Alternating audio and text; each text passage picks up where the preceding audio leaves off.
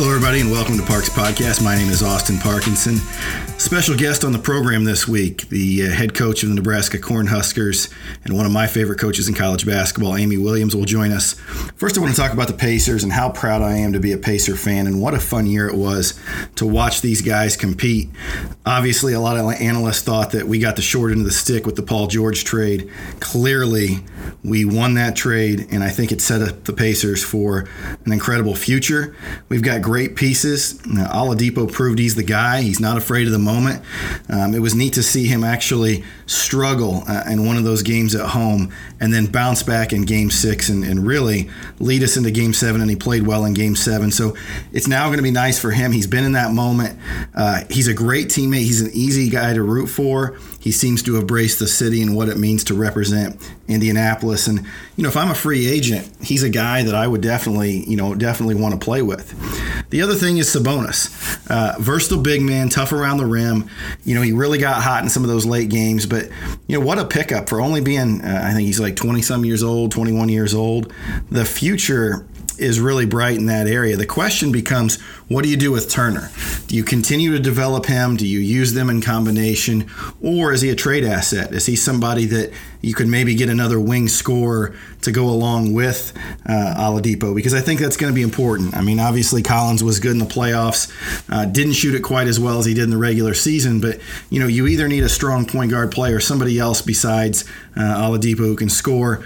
Bogies, they're going to opt in. I'm sure the Pacers are going to opt into his contract. What a gem they found last year. And, I think the Pacers are going to be set up to compete again next year. So kudos to the front office. As a Pacer fan, thrilled with what they were able to do. As we're into the second round of the NBA playoffs, I want to touch on the Raptors-Cavs series right off the bat. I'll get into the fact that the Raptors, I don't think, are big enough to rise to the moment and take down the Cavs. But with that said, I want to touch on something with the Cavs and LeBron. One of the things that stood out to me in that series against the Pacers was he finally went down to the block and posted up on a regular basis. And I text my assistant coach, Coach Fleming, and I said, why don't they post him up almost every play down the floor? Seems like every time he posts up, he either gets a basket or somebody gets to shoot a horse three. And it seems like it's something over the course of LeBron's career that he's kind of fought the coaches on. And if you remember back to when he was with Miami and they got down in a series, I think it was Game 6 against the Pacers, and I could be wrong on the game, but he posted up like the first 10 possessions of the game. And I wonder why it doesn't happen very often. And, you think of Spoelstra, he had the backing of Riley to kind of influence that with LeBron. But now you really don't have that. Lou's not going to make him go down there. And so the reason I ask that is, I keep hearing from everybody that's LeBron fans, he's just overcome these poor teammates. Well, I have a little bit of a different perspective on that. I mean, Kyle Korver was an all-star not that long ago. Kevin Love was a 25-12 guy. Now, don't forget, Chris Bosh was a 25-12 guy and then had to adapt his game when he came to Cleveland. In fact, he talks about on one of the podcasts that he was on how basically he had to turn into a jump shooter and he had to be comfortable with that role in playing with LeBron. So let's not forget how dominant Kevin Love was at his position. Tristan Thompson, you gave him $80 million. I mean, that wasn't by accident. He didn't get $80 million just because, they felt like donating to the cause. Has he not played as well? He's had some injuries. Yeah, he's had the Kardashian curse. But other than that, I mean, again, a quality player. Green was a starter. Obviously, we know Hill was a starter. He was an important contributor on the Pacers for many years. And then Jose Calderon was a starter for a lot of years. So, we're sitting here talking about like who's he got with him. He's got some guys. Then you think about, okay, well, Derrick Rose leaves. He's an impact player for Minnesota in the playoffs. Dwayne Wade leaves, his buddy, the Banana Boat Brothers. He goes down to Miami and has a couple, big-time games in the playoffs and really kind of gets back and we kind of remember the Dwayne Wade that we used to see. Isaiah Thomas goes out to LA, starts to play really well. Obviously, that wasn't a great fit in Cleveland, but again, not a bum.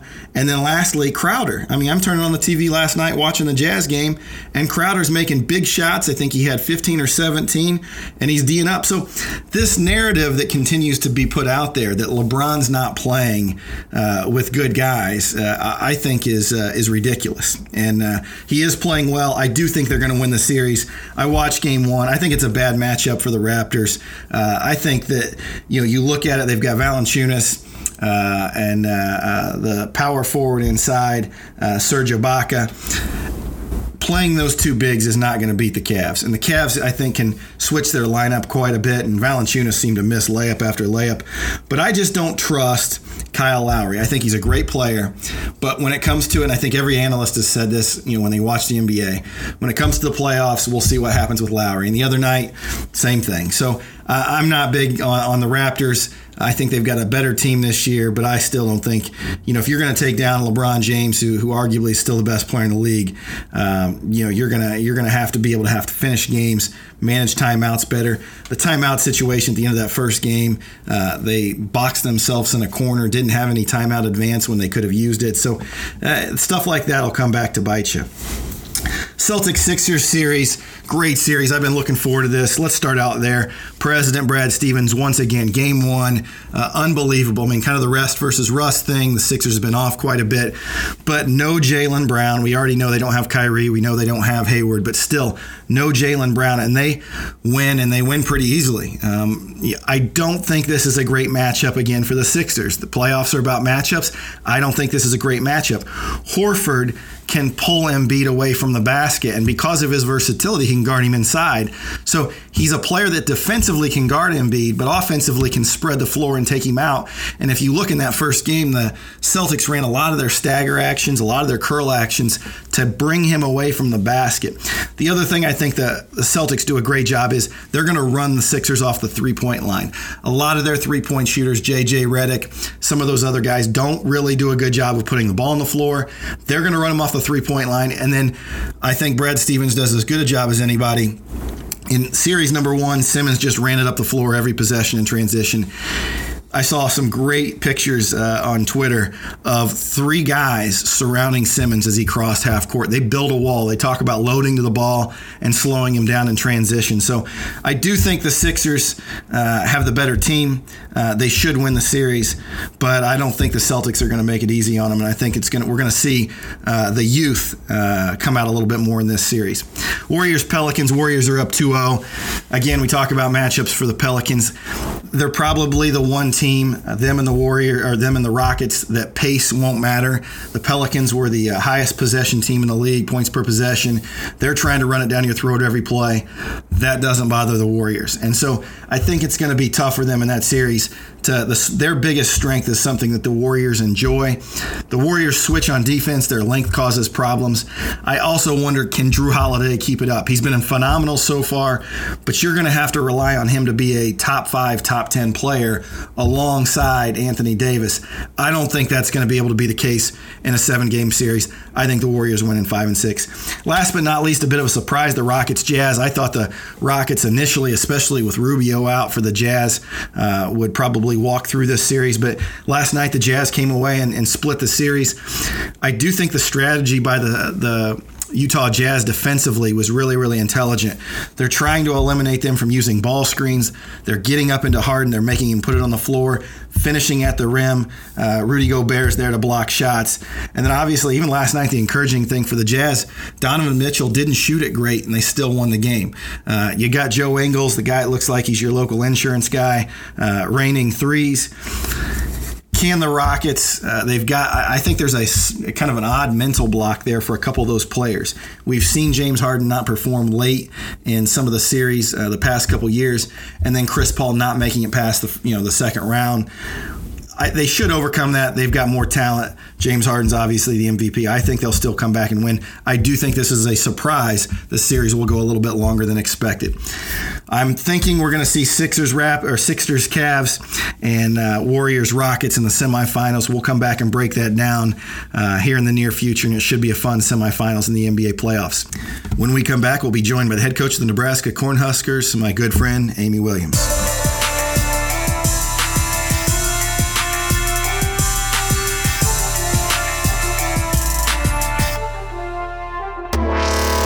All right, our first guest this week is one of my favorite coaches in all of college basketball.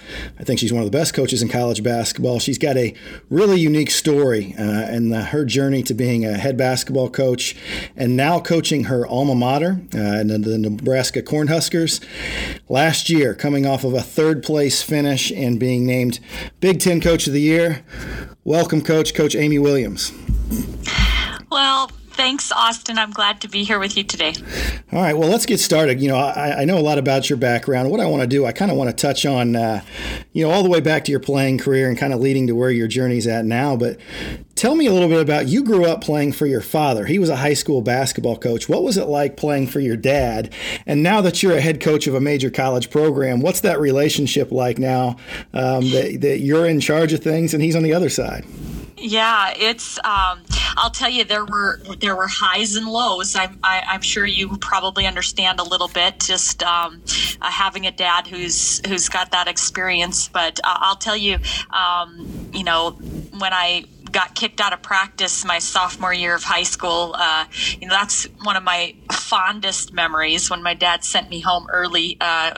And when I look back at that now, Austin, I think, man, I so deserved that. But at the time, we kind of worked through some highs and lows. But certainly, my dad was a major influence in my decision to want to be a coach. And he still is very present now that he is retired after 41 years of public school teaching and coaching at the high school level. He is more free to sneak down to Lincoln, and my younger sister, who is the head coach at Minnesota State in Mankato, and he kind of bounces back and forth. Most people retire in Arizona or somewhere warm climate, but he gets to come to Lincoln, Nebraska and Mankato, Minnesota to watch a lot of basketball, and he still has lots of opinions.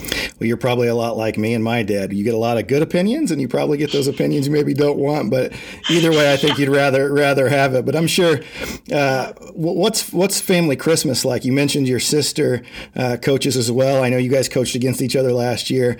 Is it Monday morning quarterback for you? Because that's what it is for me at Christmas around the table. Everybody's got their own opinions on how we ought to be playing. Absolutely. And both of my brothers, who were college baseball players, they seem to have more opinions than even my sister, I think. But it absolutely is that way. I married a basketball coach that I met when he was coaching at the Division I level, and I was on the women's staff at the same university. And so I get lots of opinions around the dinner table, and lots of times where we pull out the salt shakers and start diagramming sets or plays or how you should be guarding the ball screen better. And there's lots of talk, but it helps me sort through things, and I don't begrudge it. One of the neat stories from your past is how you came to play college basketball, and share a little bit about that story. My understanding was you went to school for academics and then had a tryout, became a walk-on, and then earned a scholarship. Tell me that story. Yeah, absolutely. I came to the University of Nebraska on academic scholarship, and I was a biology and math double major here at Nebraska, and thought that I was on the path to heading to medical school, but I just knew something was kind of missing, and I really wanted to have the opportunity. I think one of probably the most courageous steps I had to take was just kind of reaching out to the coaching staff here at Nebraska and asking for that opportunity to be considered as a potential walk-on to the program, and was very, very fortunate. Lots of circumstances kind of fell into line to make that happen, but earned my my way onto the team as a walk-on and eventually was rewarded with a scholarship, and just had a fabulous experience being a Nebraska Cornhusker.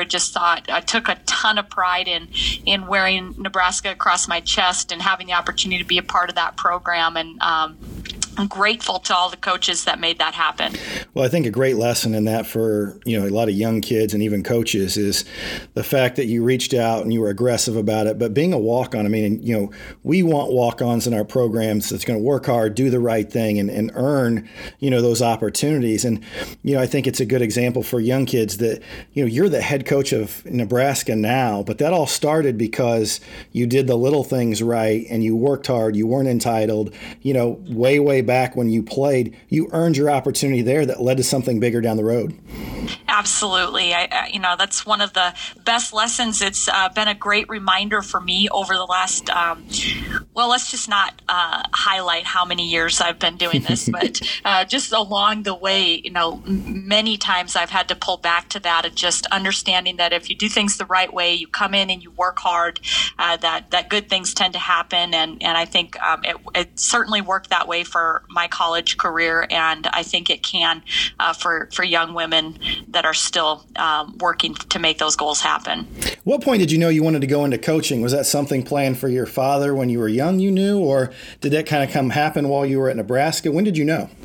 To be honest, I think I knew probably when I was going to practice with my dad and early on that was something that I was extremely passionate about, that I cared about. I loved coming home after high school games and sitting down with my dad and watching the game tape and learning and spending time with my coaches trying to break things down. But I kind of put that in the back of my mind because I was a decent student in school, and I think everybody kind of just expected, when you do well on your ACTs and you do well in school, then they think, okay, you're going to go to law school or medical school, or you're going to do something big, like that. And so I was kind of just floating along doing, I think, more what everybody expected me to do more than what I was truly passionate about. And it just really took some time after my playing career was over, and I was doing an internship at St. Elizabeth's Hospital here in Lincoln, Nebraska, and I just kind of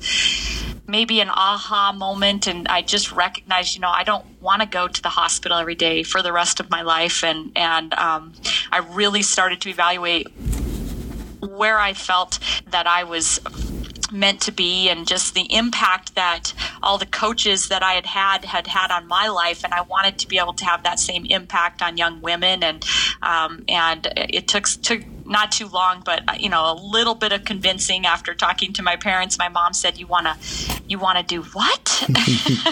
After all those biologies and organic chemistries, and but I think my dad kind of probably always knew that was in my blood. Well, you had several assistant spots before you landed your first head coaching job. You were at Nebraska Kearney, Texas San Antonio, Oklahoma State, and Tulsa.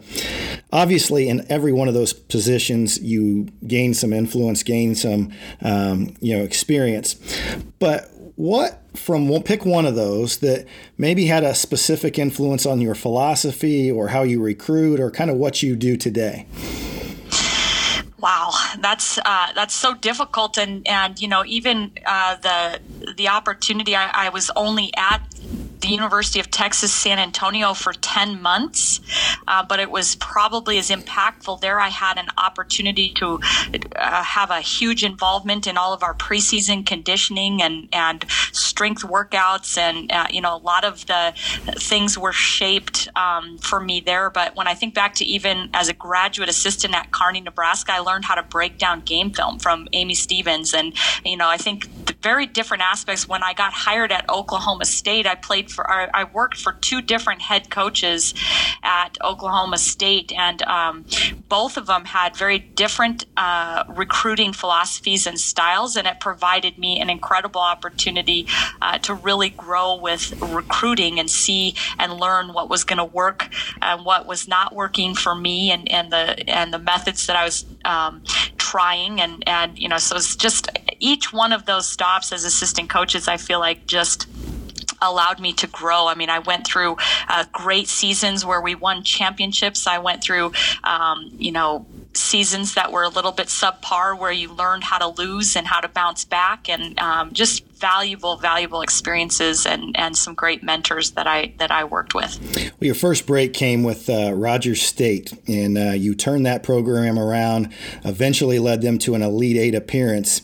I think as assistant coaches, sometimes when you sit in that assistant chair, you have this mindset of, when I'm in charge, I'm going to do this, and when I'm in charge, I'm going to do that.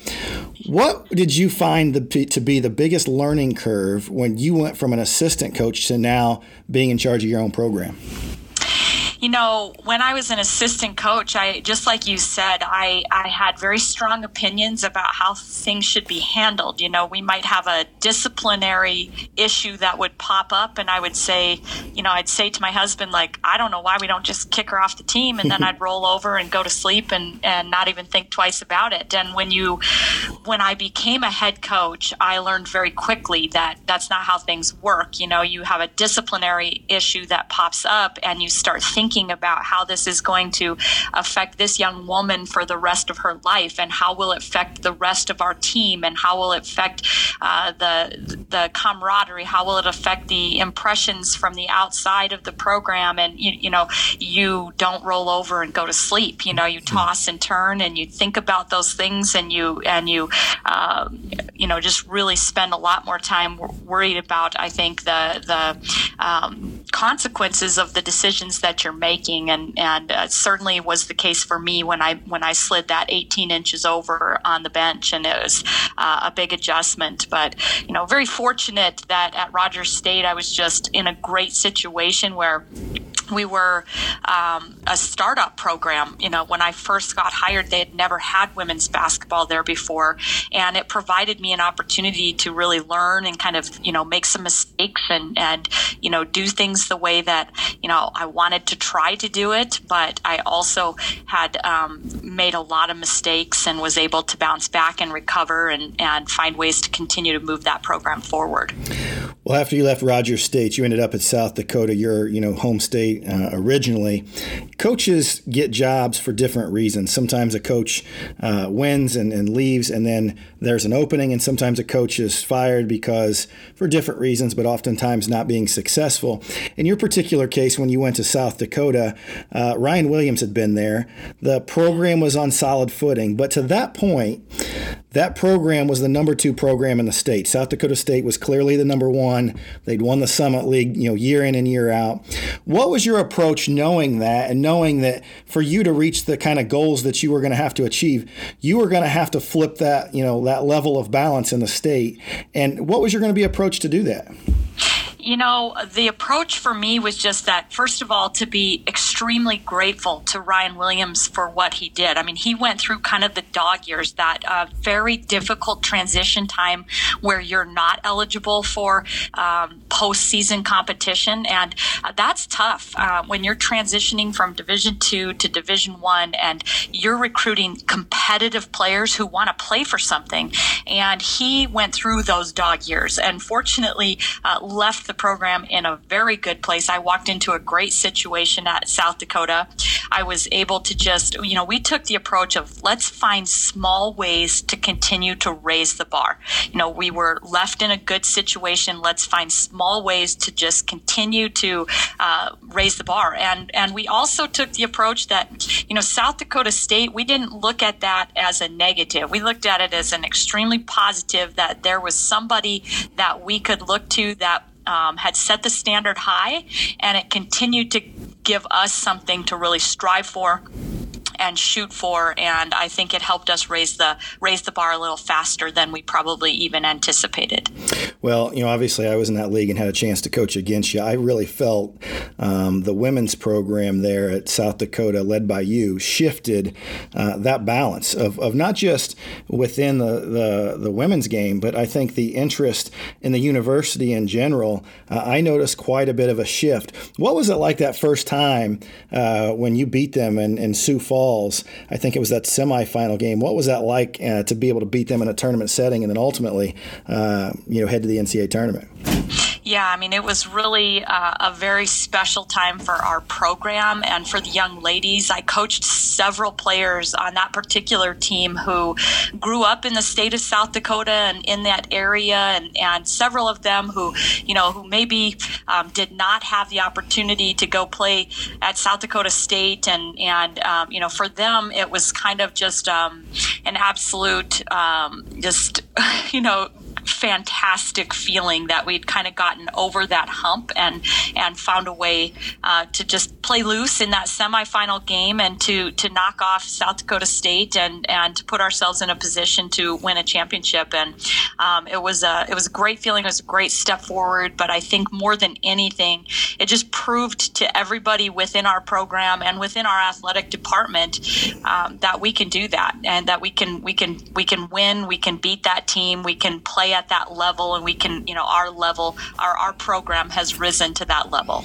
Well, one of the reasons I enjoy watching your teams and have continued to follow is your style of play. I don't think that you run a cookie cutter system. I think there are a lot of cookie cutter systems out there, and you don't.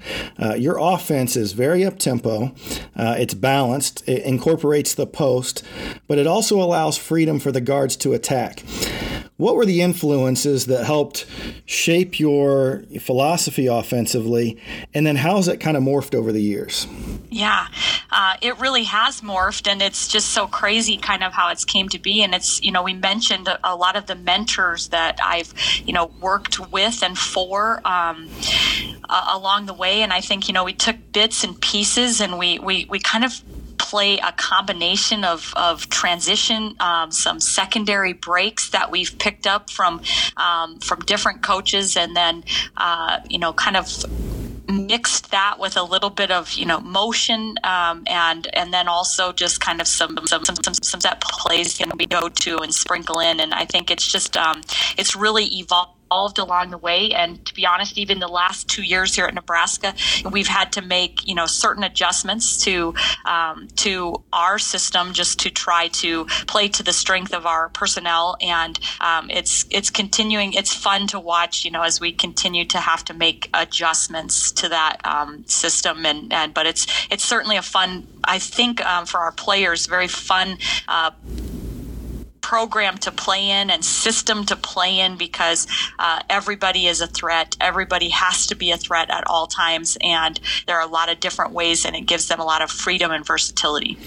Well, I always felt too that the balance of your system is what made you guys so hard to guard, because you got a lot of easy rim runs and seals from your post players, but you also had that kind of early attack by some of the guards that I was really always impressed with. The other thing that's always impressed me about you, and I'm going to tell a quick story. I was watching a game online. You guys were playing North Dakota State your last year there, and it was one of those nights your team didn't have your fastball, just didn't play a great game. You were clearly the better team, but you were down, and it was really kind of came down to the end.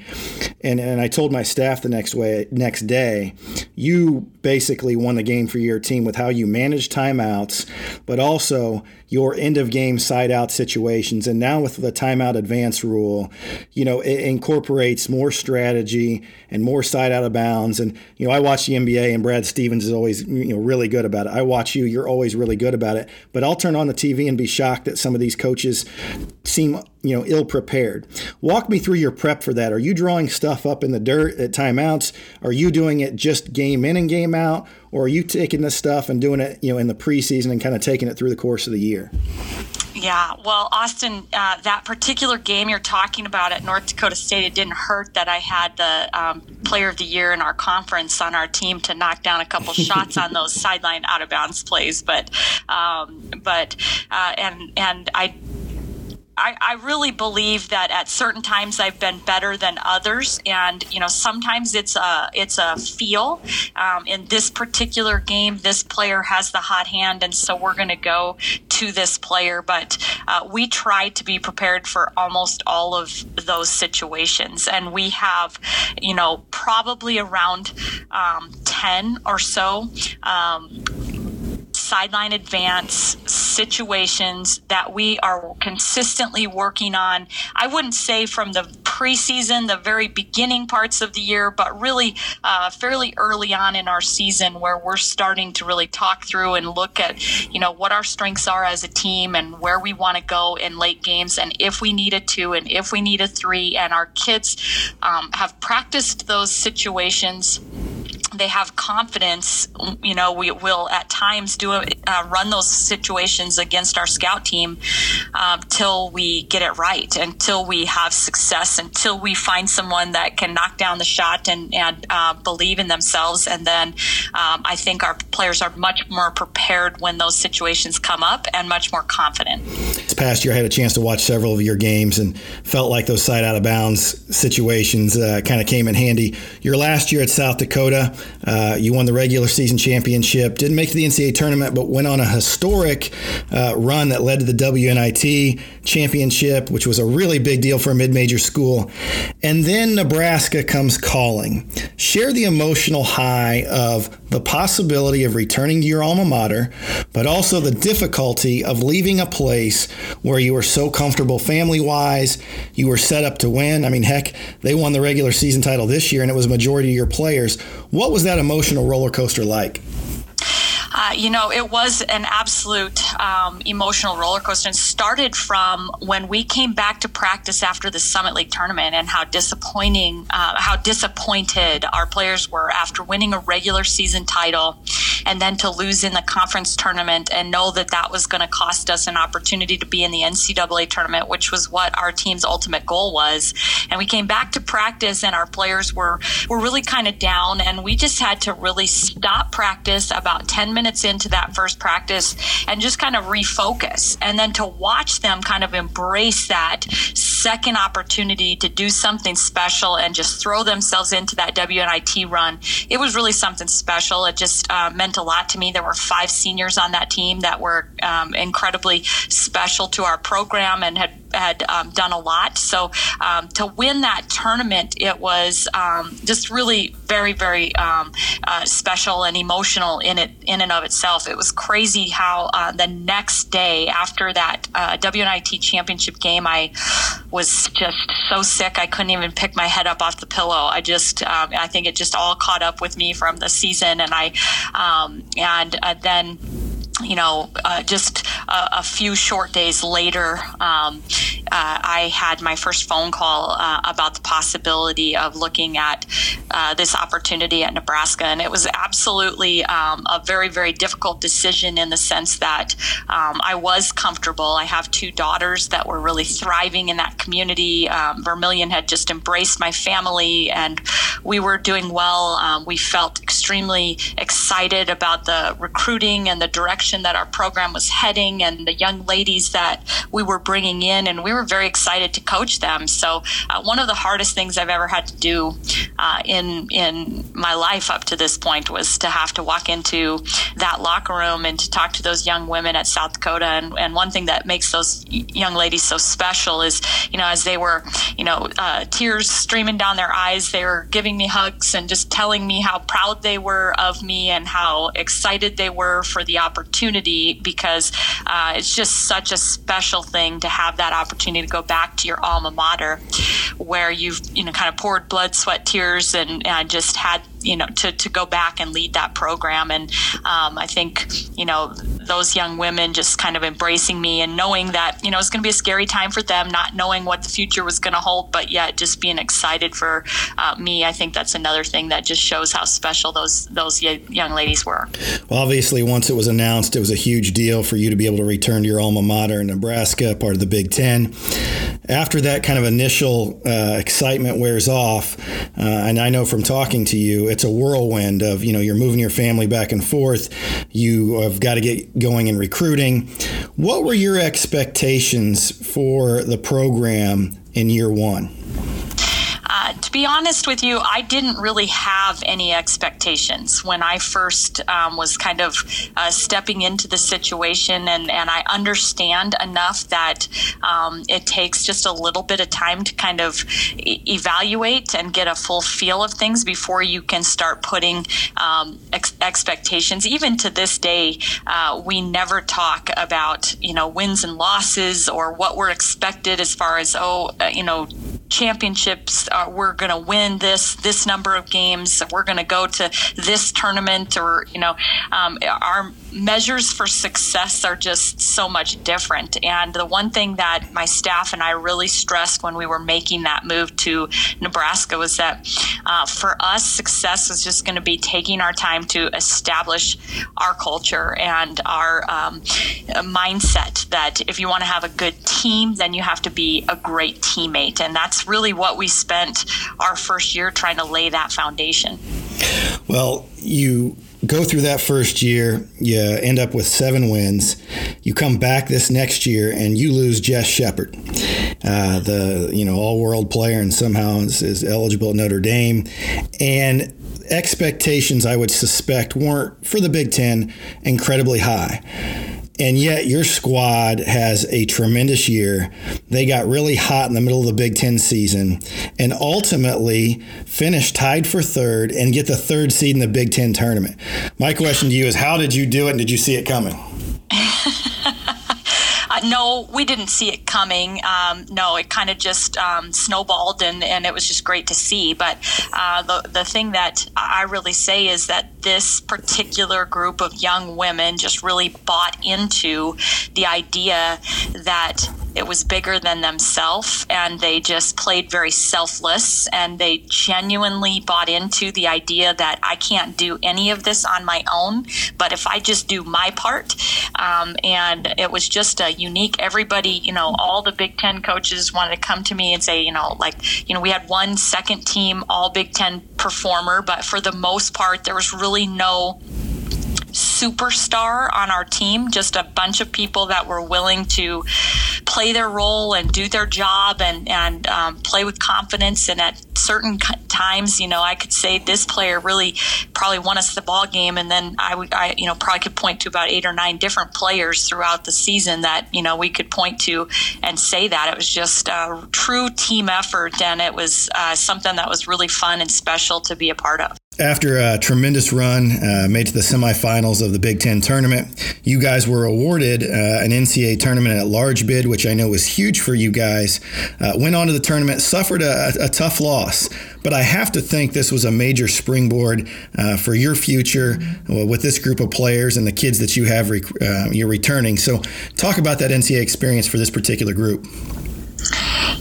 Yeah, actually, it's a springboard in a lot of different ways because obviously you get a taste of that NCAA tournament and it just kind of creates a hunger and just an excitement to want to be back there and having that opportunity again. But also that game taught us a lot about the things that, I think it was just a really strong lesson for us in the sense that we could have been a lot more competitive in that game had we not been out-rebounded by 20 rebounds. And so I think it was just a real lesson. Almost every one of my players in their postseason meetings came into my office and talked about, Coach, we know how much you've been harping on the rebounding aspect, and it really cost us. And it was a sick feeling sitting in that locker room knowing that something that we can control a little bit better than we did was the reason why we were not advancing. And so I think for us, it's definitely going to be a springboard at that opportunity. We're going to take that,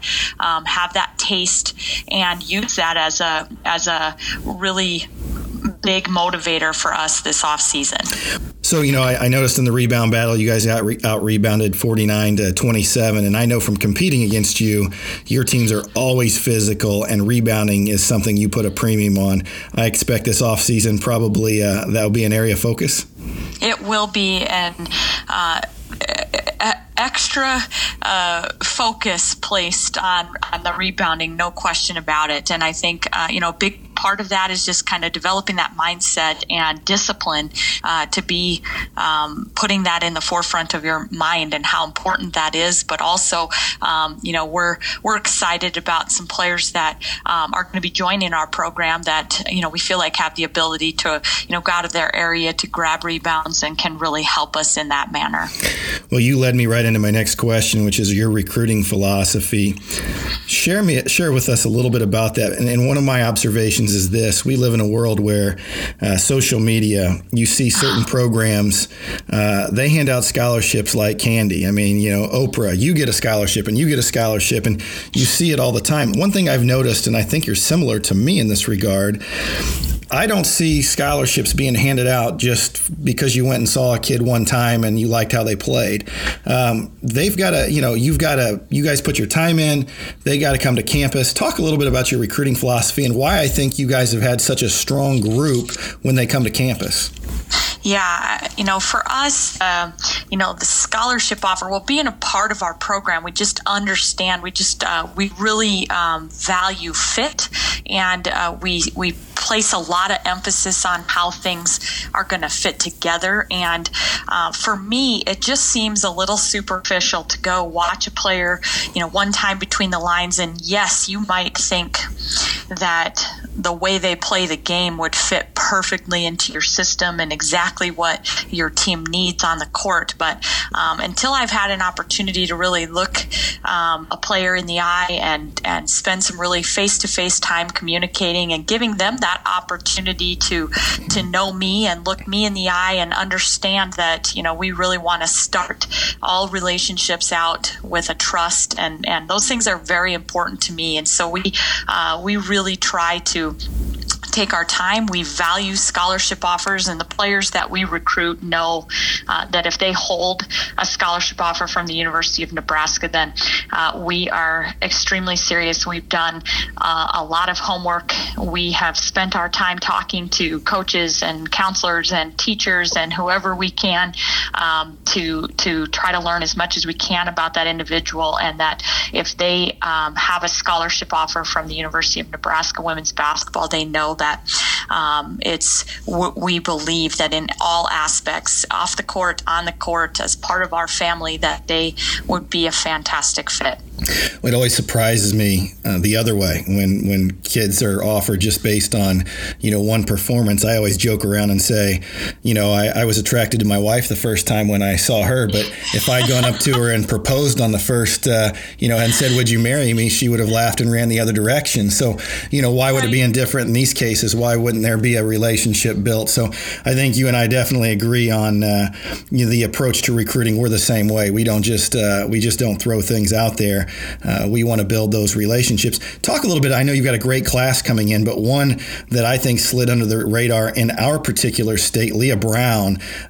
You guys identified her ability and did not hesitate to offer her a scholarship and bring her out there. She's a stud, and I've had a chance to watch her up close. Talk about what she'll bring to your team next year.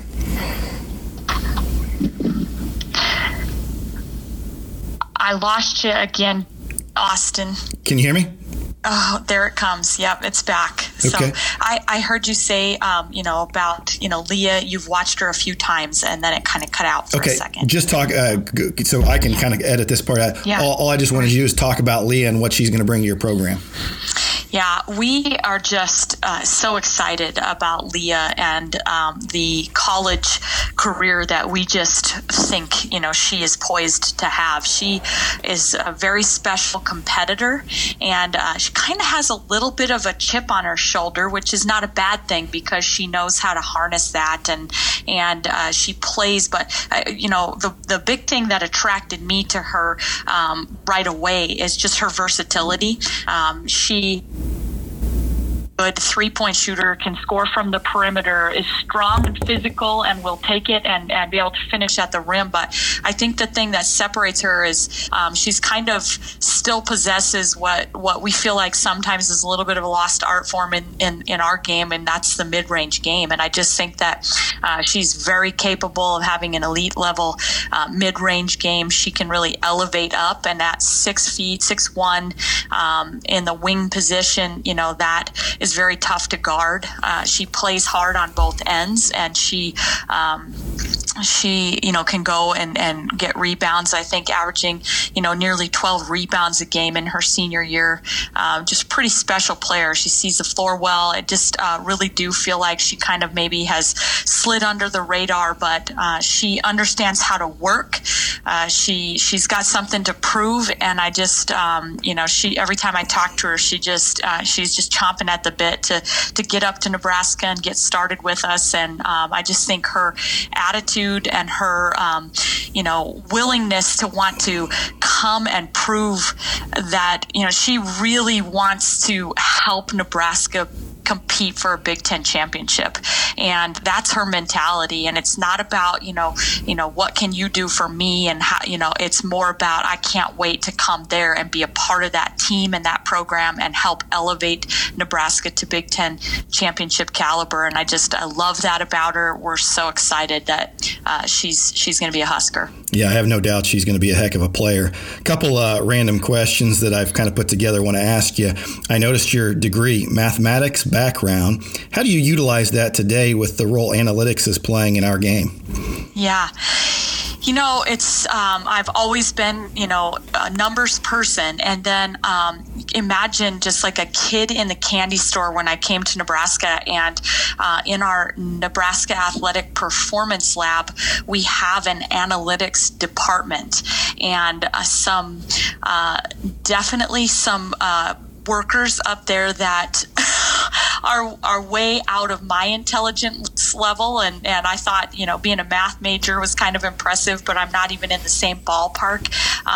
But the way that they can help me analyze things just with breaking down our most productive 3-player lineups, and when these 3 kids are in the game together, this is how much point production, and this, and then also we can take to them and say, all right, every time that we run follow, what's the results, what's the point production, every time we run push, and each one of our breakdowns, we can talk and really analyze, what of the things that we're executing is this particular team this year being most successful with, and maybe even certain times of the year that's differently. And so I just absolutely love it. This year we spent a lot more time getting into analyzing things that are not in your typical box score, just the updated, the statistics that the NBA has kind of gone to, just trying to evaluate things like shots contested and, things that don't necessarily show up. And there's a little bit of flexibility on your judgment on, on what is a contested shot versus what is not. But certainly the way my brain works, I like to break it all down and analyze as much as I possibly can. One of the other things that really intrigues me about you and your coaching staff is a lot of staffs, there's a tier to the way they pay their staffs. And so you've got your top assistant and your second and kind of your third. In your particular staff, there's no hierarchy. And I think the neat thing about that is your staff's been with you for quite some time. There's a tremendous amount of loyalty. What made you do that? And was that something that you had to convince your AD about, either both at South Dakota or even at Nebraska? Yeah, Austin, it's interesting. I spent, 9-10 years as an assistant coach myself. And so I kind of feel like I credit that experiences and those experiences so much to some of the things that I've learned even before I had my first opportunity to be a head coach. But just understanding that, and, we talk all the time to our teams about, every player is important. And we really need to kind of establish that mindset that, if you're the one who's scoring the most, or you're the one who's getting the most rebounds, or you're the one who's setting all the screens, all of those jobs are important. And I think that, I began doing that when I first got to be a Division I head coach, trying to just create the mindset to my coaching staff and all of our staff that everybody is important, and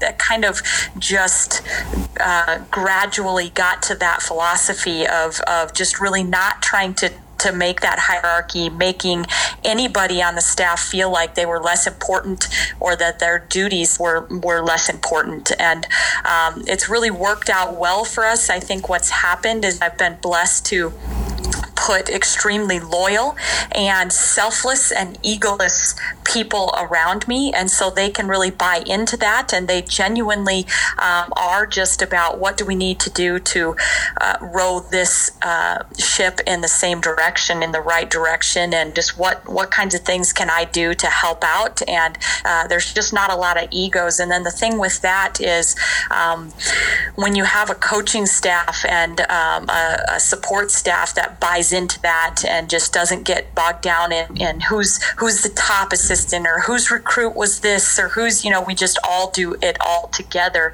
and those egos disappear. It's amazing how that just trickles down into your team. And I just think it's been such an incredible model for my team to be able to kind of see those selfless people working every day just to try to do what they can to help our program continue to raise the bar. And it's been really very successful for us. It's an enjoyable coaching staff to come and be around every day. We just enjoy each other's company. I view them as my equals, and just a group of people that are all here working together to try to make this thing better and to try to influence young women. And yes, there's been a little pushback and surprise at times, just, how we're doing things. And people don't really understand that. It's not your typical way of structuring things out. But fortunately, I've had a couple of very good administrations who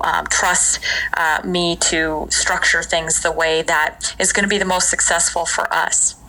Yeah, well, I love your staff. I've gotten to know them quite well. And to me, the neat part is the consistency that you've been able to have with them. One of the other things I think is pretty neat is being at Nebraska.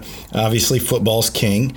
They just made a new hire in Scott Frost. Now, this past year, we were playing in a Thanksgiving tournament down at UCF, and they were playing their rival, South Florida. And the energy and excitement around that program with him at the helm was unbelievable. How do you utilize the football program and selling the women's basketball program, and have you had any interaction with Scott Frost yet?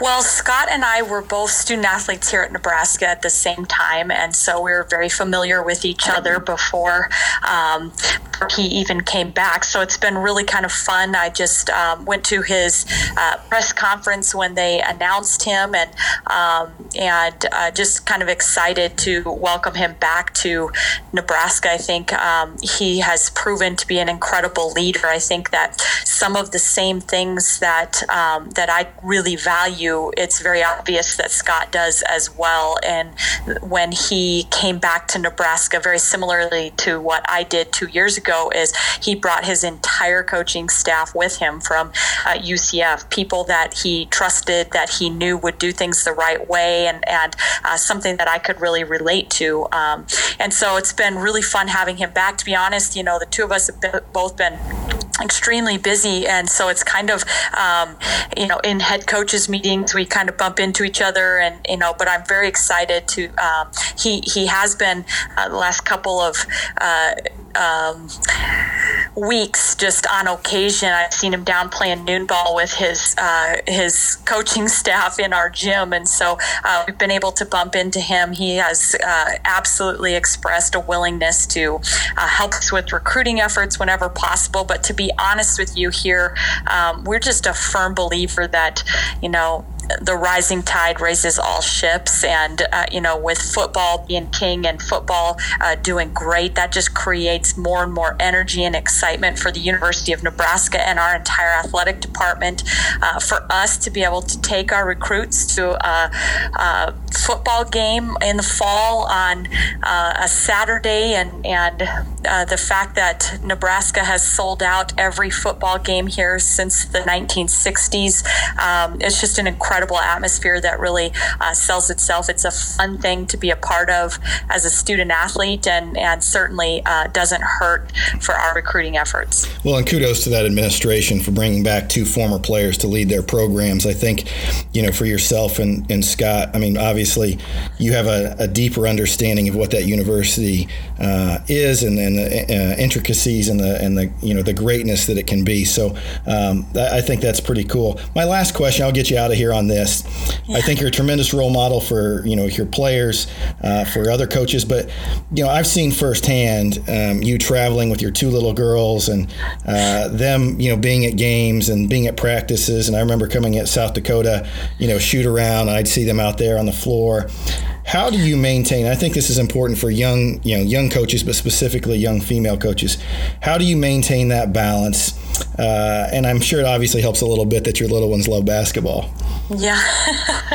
Yeah. Well, that helps a lot. And having administration that kind of knows and understands and is supportive of you being, a wife and a mother really helps. The fact that I've never felt uncomfortable in my role as a head coach to have my daughters around at practice and around for games and at shoot-arounds is one thing that I just am extremely grateful for. But, I think we do have to make some sacrifices. There's times where we're on the road and my daughters have a basketball game or a soccer game or a school concert that I have to miss out on. But we certainly try to make up for that by just, we feel like that those 2 young ladies are getting, number one, 12 to 14 incredible role models in their life.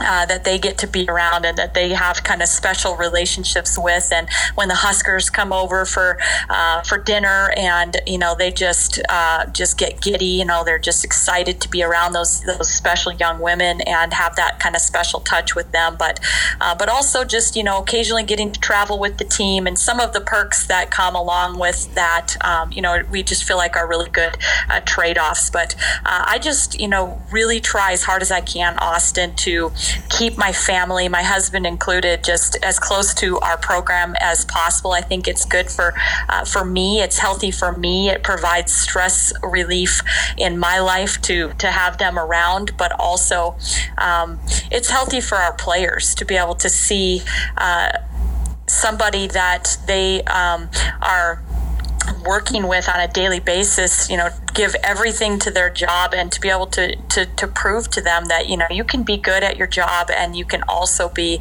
a fantastic wife, a fantastic mother. And I think that's an important thing that we continue to mentor and model to the young women that come through our program.